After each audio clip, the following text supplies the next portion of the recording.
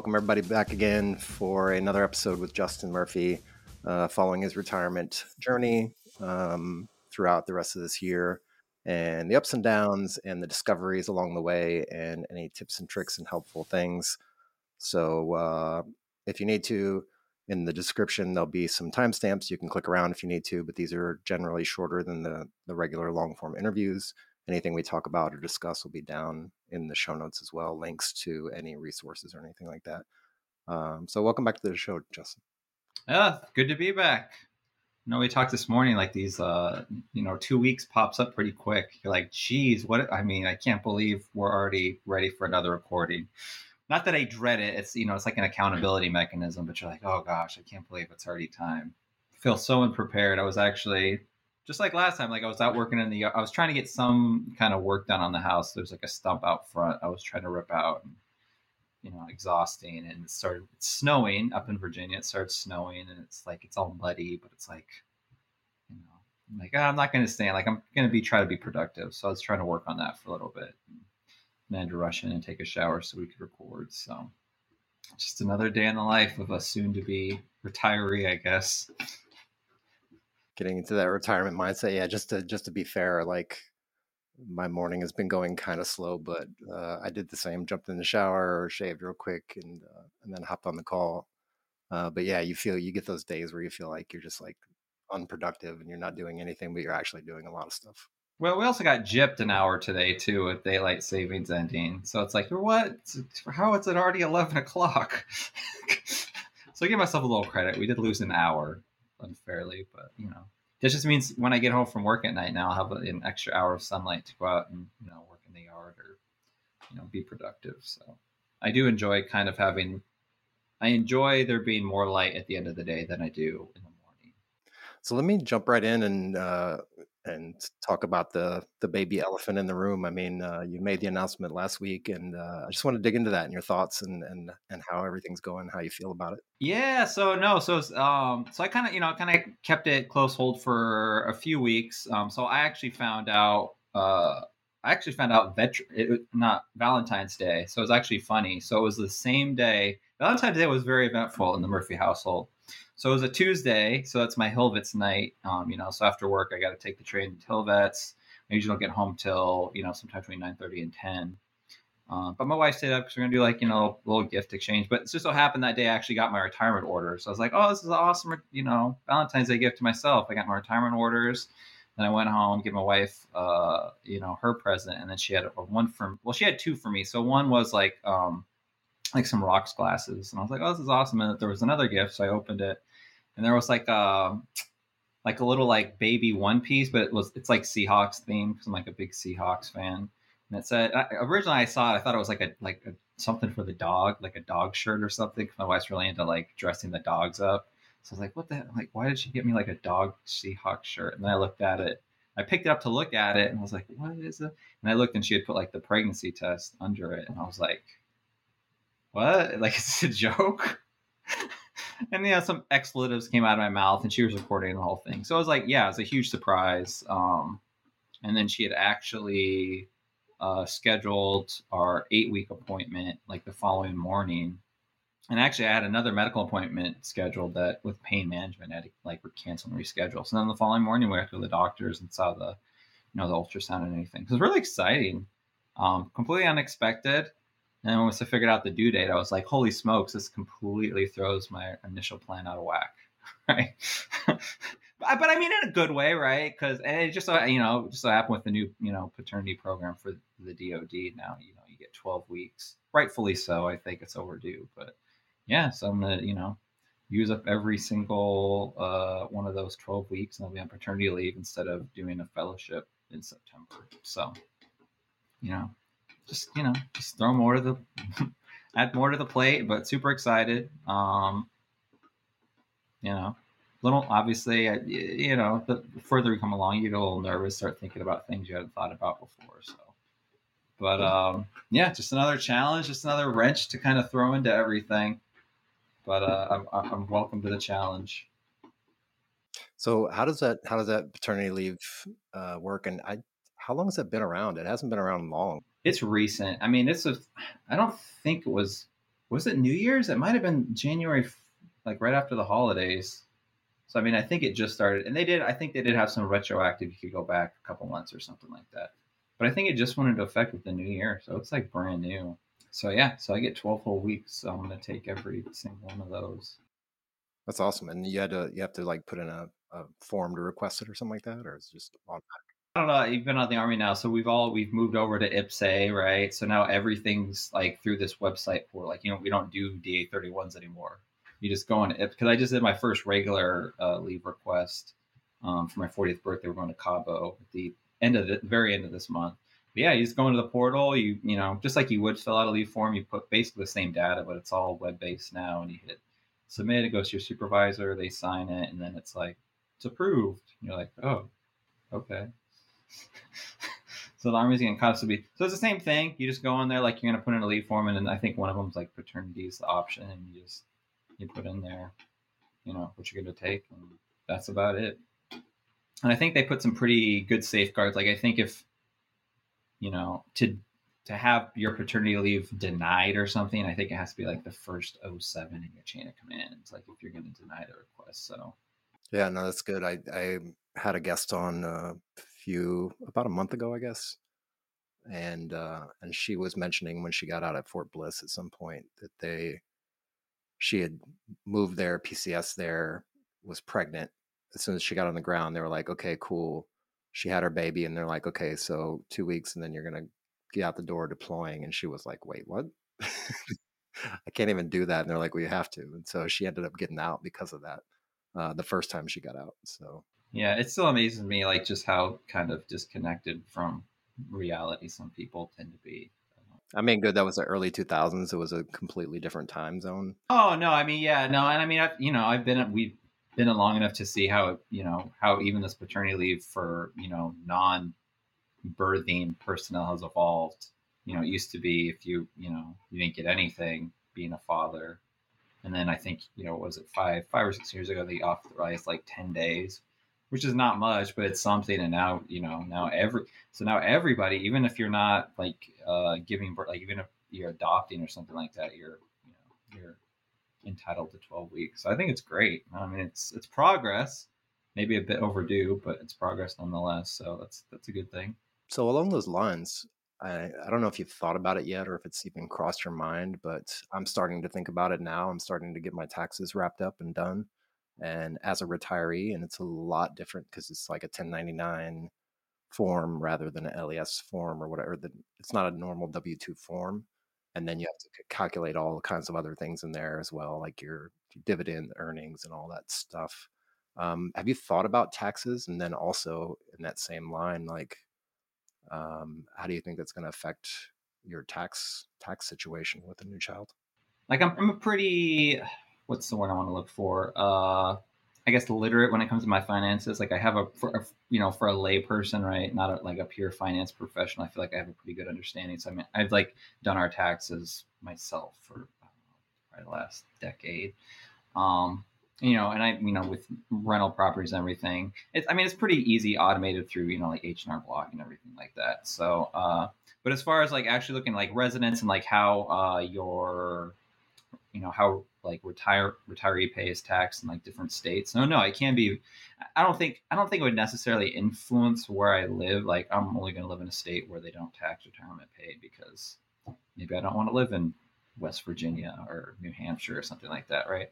Um, so Virginia is okay. It's not amazing because I think we're just going to stay here anyway because I'm just comfortable. But like Virginia, for instance, is like one of the few, not few. There's some states that don't like waive tax requirements for retiree pay. I think they waive like the first 15,000 or something like that. So it helps, but I mean they have other benefits here, which I think help offsets that, right? So if you are like 100% disabled veteran, like you can get relief for your property taxes, and that's thousands. So I think that definitely offsets the retirement pay aspect. Plus, they have some other benefits, right? So if you're like 100%, I don't think you have to be 100. I think if you could have 90% disability rating, in Virginia, your kids are eligible for kids and spouses. I think are eligible for up to 8 semesters of tuition-free education in state. So you could go to like UVA for undergrad for free. I mean, that's huge. So yeah, I don't think just having the fact that I'd be having to pay, taxes on my retirement pay as, you know, as income would deter me.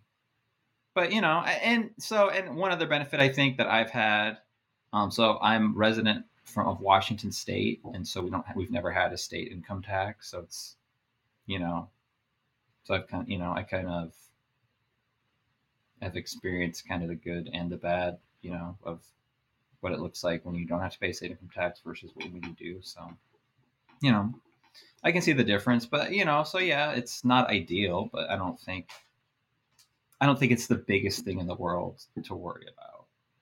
I mean, it could definitely have implications. For instance, like, if you wanted to set up businesses or something like that, it'd be advantageous to do it in a state that didn't have income tax, like Florida or Texas or Washington, or I can't remember how many states don't have income tax. Just don't do it in California and New York because we'll get hammered.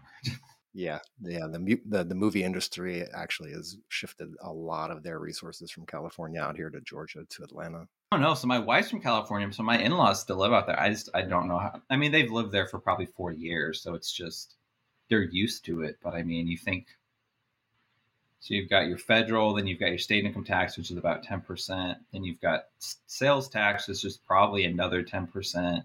Plus, I think they have some of like the highest gas taxes in the country. It's just like probably like half your income is gone, eaten up in taxes. It's just an expensive place to. I mean, they do have nice sunsets and sunshine and everything. I got Disneyland and beaches, so. So now that you've got this new curveball thrown into the mix, as far as you said, you're going to have to push off your internship. Is there anything else that's going to have to shift around, like time wise? No, I don't think so. Because I mean, like I said, that's about the only thing. The plan's still in place, so I have my relief. Is due to report. In July or something like that. So, we'll do a handoff. We'll have plenty of time to kind of show them the ropes and have them take over my portfolio. And so, kind of just fade away in August, and then I'll probably use up whatever regular leave I have left the earlier part of September, and then the due date will be on or around the 24th of September, and then I'll just take uh, paternity leave, which should probably run until about Christmas. So originally my plan was to start some kind of fellowship after basically Labor Day, and now that shifts to just starting something after New Year's. Now, it will kind of condense my timeline because my paycheck, my active duty paycheck is going to stop like 31st of March. So I kind of need to have maybe a contingency plan. And it's not detrimental, I think, if I don't have something lined up, because from what I understand, being on terminal leave, I'll still be eligible for the employment. So any fellowship I take, I could get potentially paid.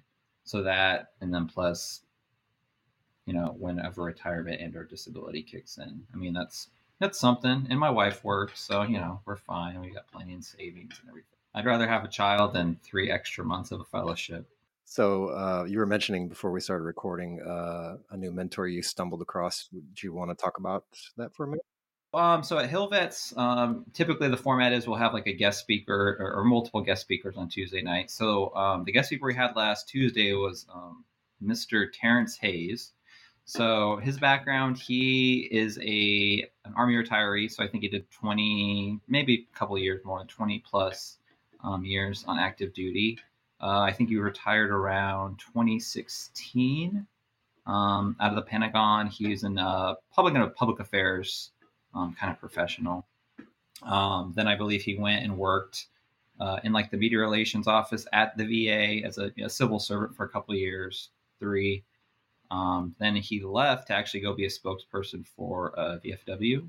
Yeah, so I think he said right after the election, November, December of 2021, he got a presidential nomination to be the press secretary for the Department of Veteran Affairs. She said he was completely shocked, like he had no idea. So super down to earth guy, really easy to talk to.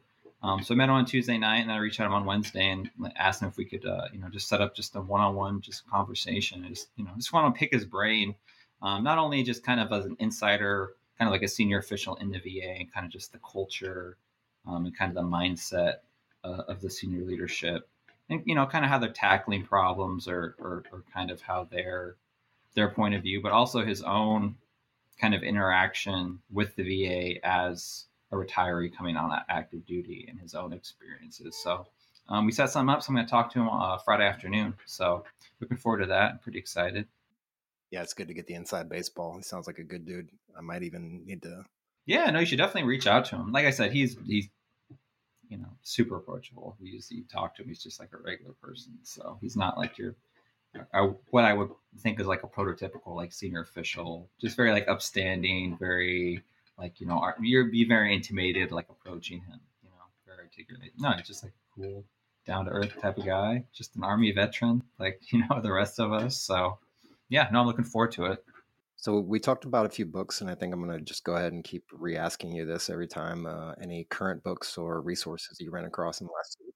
So yeah, so personally, I'm still trying to not get through making friends and influencing people, because it's a long book. So I think I got 2 hours left with Dale Carnegie. I was actually just listening to this morning on the way to Lowe's. But for Hillvet, so the next book we've moved on to is Lead Well. So it's by Ken Falk. So he is a retired, I think, naval NCO. So he was in, I can't even remember the branch. So yeah, so he was in the Navy for 20 plus years. Then he went into, I think he had like 2 private businesses that he basically stood up from the ground up, and I think eventually sold them, and he stood up a nonprofit. So just had a very kind of successful secondary career after the military. Just as kind of an entrepreneur and then philanthropist. So that's the next one we're working on right now. So yeah, Lee Well by Ken Falk. I think I'm only 2 chapters in, but it's the next reading assignment we have. So okay, and I do have another one for you. If you once you get through the Carnegie, the traditional Carnegie book, I actually stumbled upon this as I was reading the Carnegie book the first time, How to Win Friends and Influence People.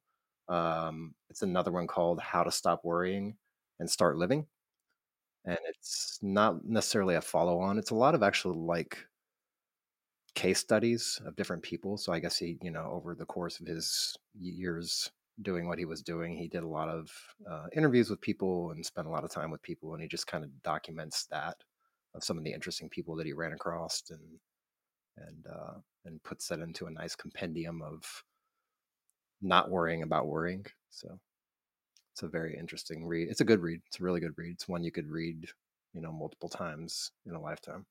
yeah, I mean, I have a couple tagged on my Audible. So the next one I think I'm debating. The next one I'm considering reading is The Subtle Art of Not Giving a Fuck. I might get into that one. It's a great book. Is it? Okay. So I've got that one bookmarked. I've got another one. Another one's more kind of business strategic, but never split the difference by Chris Voss. That looks like a good one too. So I've got a couple on the list. It's just, it's got to get through it, right? So I'm trying to, when I'm on the bus or like when I'm driving around or something, I'll try to put on an audiobook so I can kind of multitask. I'm not just wasting my time, because sometimes it's hard for me to just kind of sit down and like focus in a chair with no distractions and just read. So do you actually switch over to like a Kindle or like a paperback version? So I do. So sometimes I got paper. So I do all 3. So sometimes I got paperback. Sometimes I do have my my Kindle, and then the Audible. Basically, Audible mostly when I'm like driving. So I'm not, obviously, so I can drive and listen. I'm not trying to be distracted with reading. So I've got all 3 platforms. Just each one's good in its own environment, I guess, depending on what I'm doing. So I like to have options. Yeah, I mean, I still got probably books on my Kindle that I bought that I haven't finished reading. I have to get back in there. I know one of them is Leaders Eat Last by Simon Sinek. I haven't finished that one. So at some point I'll get to it. When you start going down that rabbit hole of reading, you start reading a whole bunch of stuff, and then it just starts to accumulate and pile and exponentially grow as you go. And then next thing you know, you have like 50 books in your Audible, and you've plowed through, and you're like, how did I even do that? Exactly. That's it. That's all I've got. Like I don't want to belabor anything or go into any long rants or anything. I mean, I'm open to whatever, but Also want to keep it fairly short and give you your time back as well. So if there's anything that I didn't cover that we missed or you want to highlight before we hop off. Oh, okay. So there is one thing I completely forgot. No, so I met with so my mentor through ACP. We met last Saturday actually. So we actually met in person. Went to Panera. So that went really well. So I actually ended up talking for almost like 2 hours. So it was a really good conversation. So his name is Andrew Rudman. So he's actually right now he is the director of the uh, Mexico Institute, which is at the Woodrow Wilson Foundation, which is a congressionally mandated kind of like independent, I guess, kind of think tank, right? So he's got actually an interesting background. So he's pretty much he started out as a foreign service officer in the Department of State. Did that for about a decade and then left that because it's from what it sounds like, it's almost kind of like being in the military, right? You got to bounce around between your embassies in your area. So you're bouncing between CONUS and then you go to a new assignment, you go to CONUS, so you bounce back and forth. And he got an assignment that he wasn't thrilled about, didn't like the prospect of like having to uproot his family again. So he resigned, ended up working for the Department of Commerce for a few years in the policy realm, and then actually bounced to private practice for, gosh, I'm trying to think, almost like it was more like sometime between like 15 and 20 years. So he worked for a couple different groups, I think primarily. So his specialty is like Latin America. That's kind of where he's worked for his entire career. So kind of worked in kind of like expertise consultant roles for kind of pharmaceutical companies were trying to like do business in Latin America countries. So he kind of did that for about 15, 20 years, something like that. And then he decided he got the opportunity to bounce back into civil service. So now, yeah, he's working at the Woodrow Wilson Foundation. So very insightful, from someone that spent the majority of their career in policy in both public and private practice. So it was a great conversation, provided a lot of insight. Um, I thought it was kind of ironic because I'm half Hispanic. My wife is 100% Mexican. Obviously, my in-laws are, and they immigrated from Mexico. So pretty ironic that that's who I got matched up, and his expertise is Latin America. So I'm sure we're gonna have some great conversations on immigration policy and things like that. So really looking forward to it. But yeah, no, he sounded you know he's eager to help wherever he can and make connections and offered me some good strategies on trying to kind of integrate myself into you know the ecosystem of policy. So Is that something that you could potentially see yourself doing, like getting into foreign policy for like? yeah, so I mean policy is such a broad like sector, right? So eventually, so kind of going back on how I even got exposed to is through grad school, right? So in USC, I happened to offer kind of a public policy, you know, pro, graduate certificate program that you could take concurrently, basically with the same classes you were taking to get my MPA. And so, yeah, no, I just kind of became infatuated with, trying to use my skills for actual like to improve public welfare, to basically like help other people. So kind of how I've just kind of worked as kind of a natural problem solver in my military capacity, right? That's really kind of the brunt of what I do is I just solve problems, to try to use that skill set to try to help regular people with problems and kind of improve their welfare. So that's kind of like what intrigued me, helping people improve their quality of life through civil service. So yeah, I mean I am open to anything at this point. I'm just looking at options of different sectors and ways to get integrated and things like that. So interesting trend. I would say it's probably it's a pretty non-traditional route, I would think, right? My natural what I would think a natural progression for someone in the military is their first assignment out of the military is somewhat related to what they did in their military capacity. I don't think too many people would be so eager to jump to something almost entirely brand new, where they have not that much exposure to. So hopefully I'm kind of in a non-traditional route, but we'll see how it goes. I always got a fallback, right? I've always got a fallback in, operations, program management. If times get tough, right? But I'd like to use the opportunity to try to do something which I think just kind of gives me a little more, internal value and satisfaction. Yep. Yeah, it's sometimes it's I mean it's got its pluses and minuses, but sometimes it's almost better to go into a field that you know absolutely nothing about, because then you don't know all the traditional rules and all the stuff that people block themselves with because of organizational policies or structure or whatever. Like, you don't understand that stuff fully, so you can actually go in with a, a little bit clearer mind than most people would who have been doing it for 10 or 20 years. So, Yeah, no, that's a good point. well, I'm going to let you get back to your day and whatever that happens to be. And like I said, we will put everything in the show notes, all the books, all the links that we talked about, all the folks that we talked about.